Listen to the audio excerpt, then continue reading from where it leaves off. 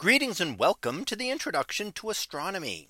One of the things that I like to do in each of my introductory astronomy classes is to begin the class with the astronomy picture of the day from the NASA website, that is apod.nasa.gov/apod.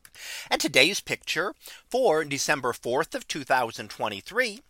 Well, it is titled Plane Crossing Crescent Moon. So what do we see here?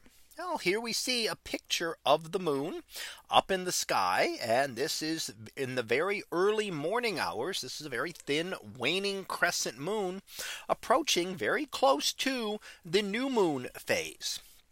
And while it may look like a bow and arrow here, that thin crescent is again the moon, and the arrow going across it is an airplane that happened to cross through during the image when the photo was taken.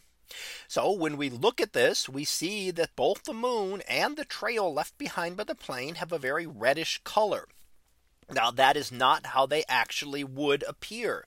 The reason is because they are very low in the sky. And when you look at things low in the sky, everything is going to appear a little bit redder than normal. And that's because we're looking through a lot of atmosphere. The more atmosphere that we look through, the sunlight that's coming out will look very red. So the sunlight that is illuminating these, both of these would be very red because it's coming through a lot of atmosphere.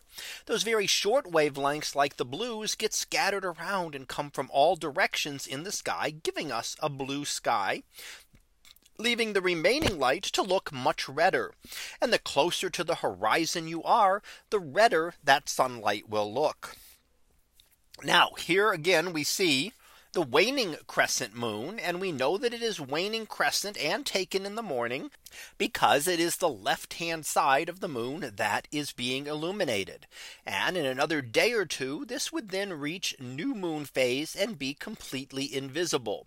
The cycle of moon phases, going from one phase to the same phase again, takes just about 1 month, which is where our measurement of the month comes from.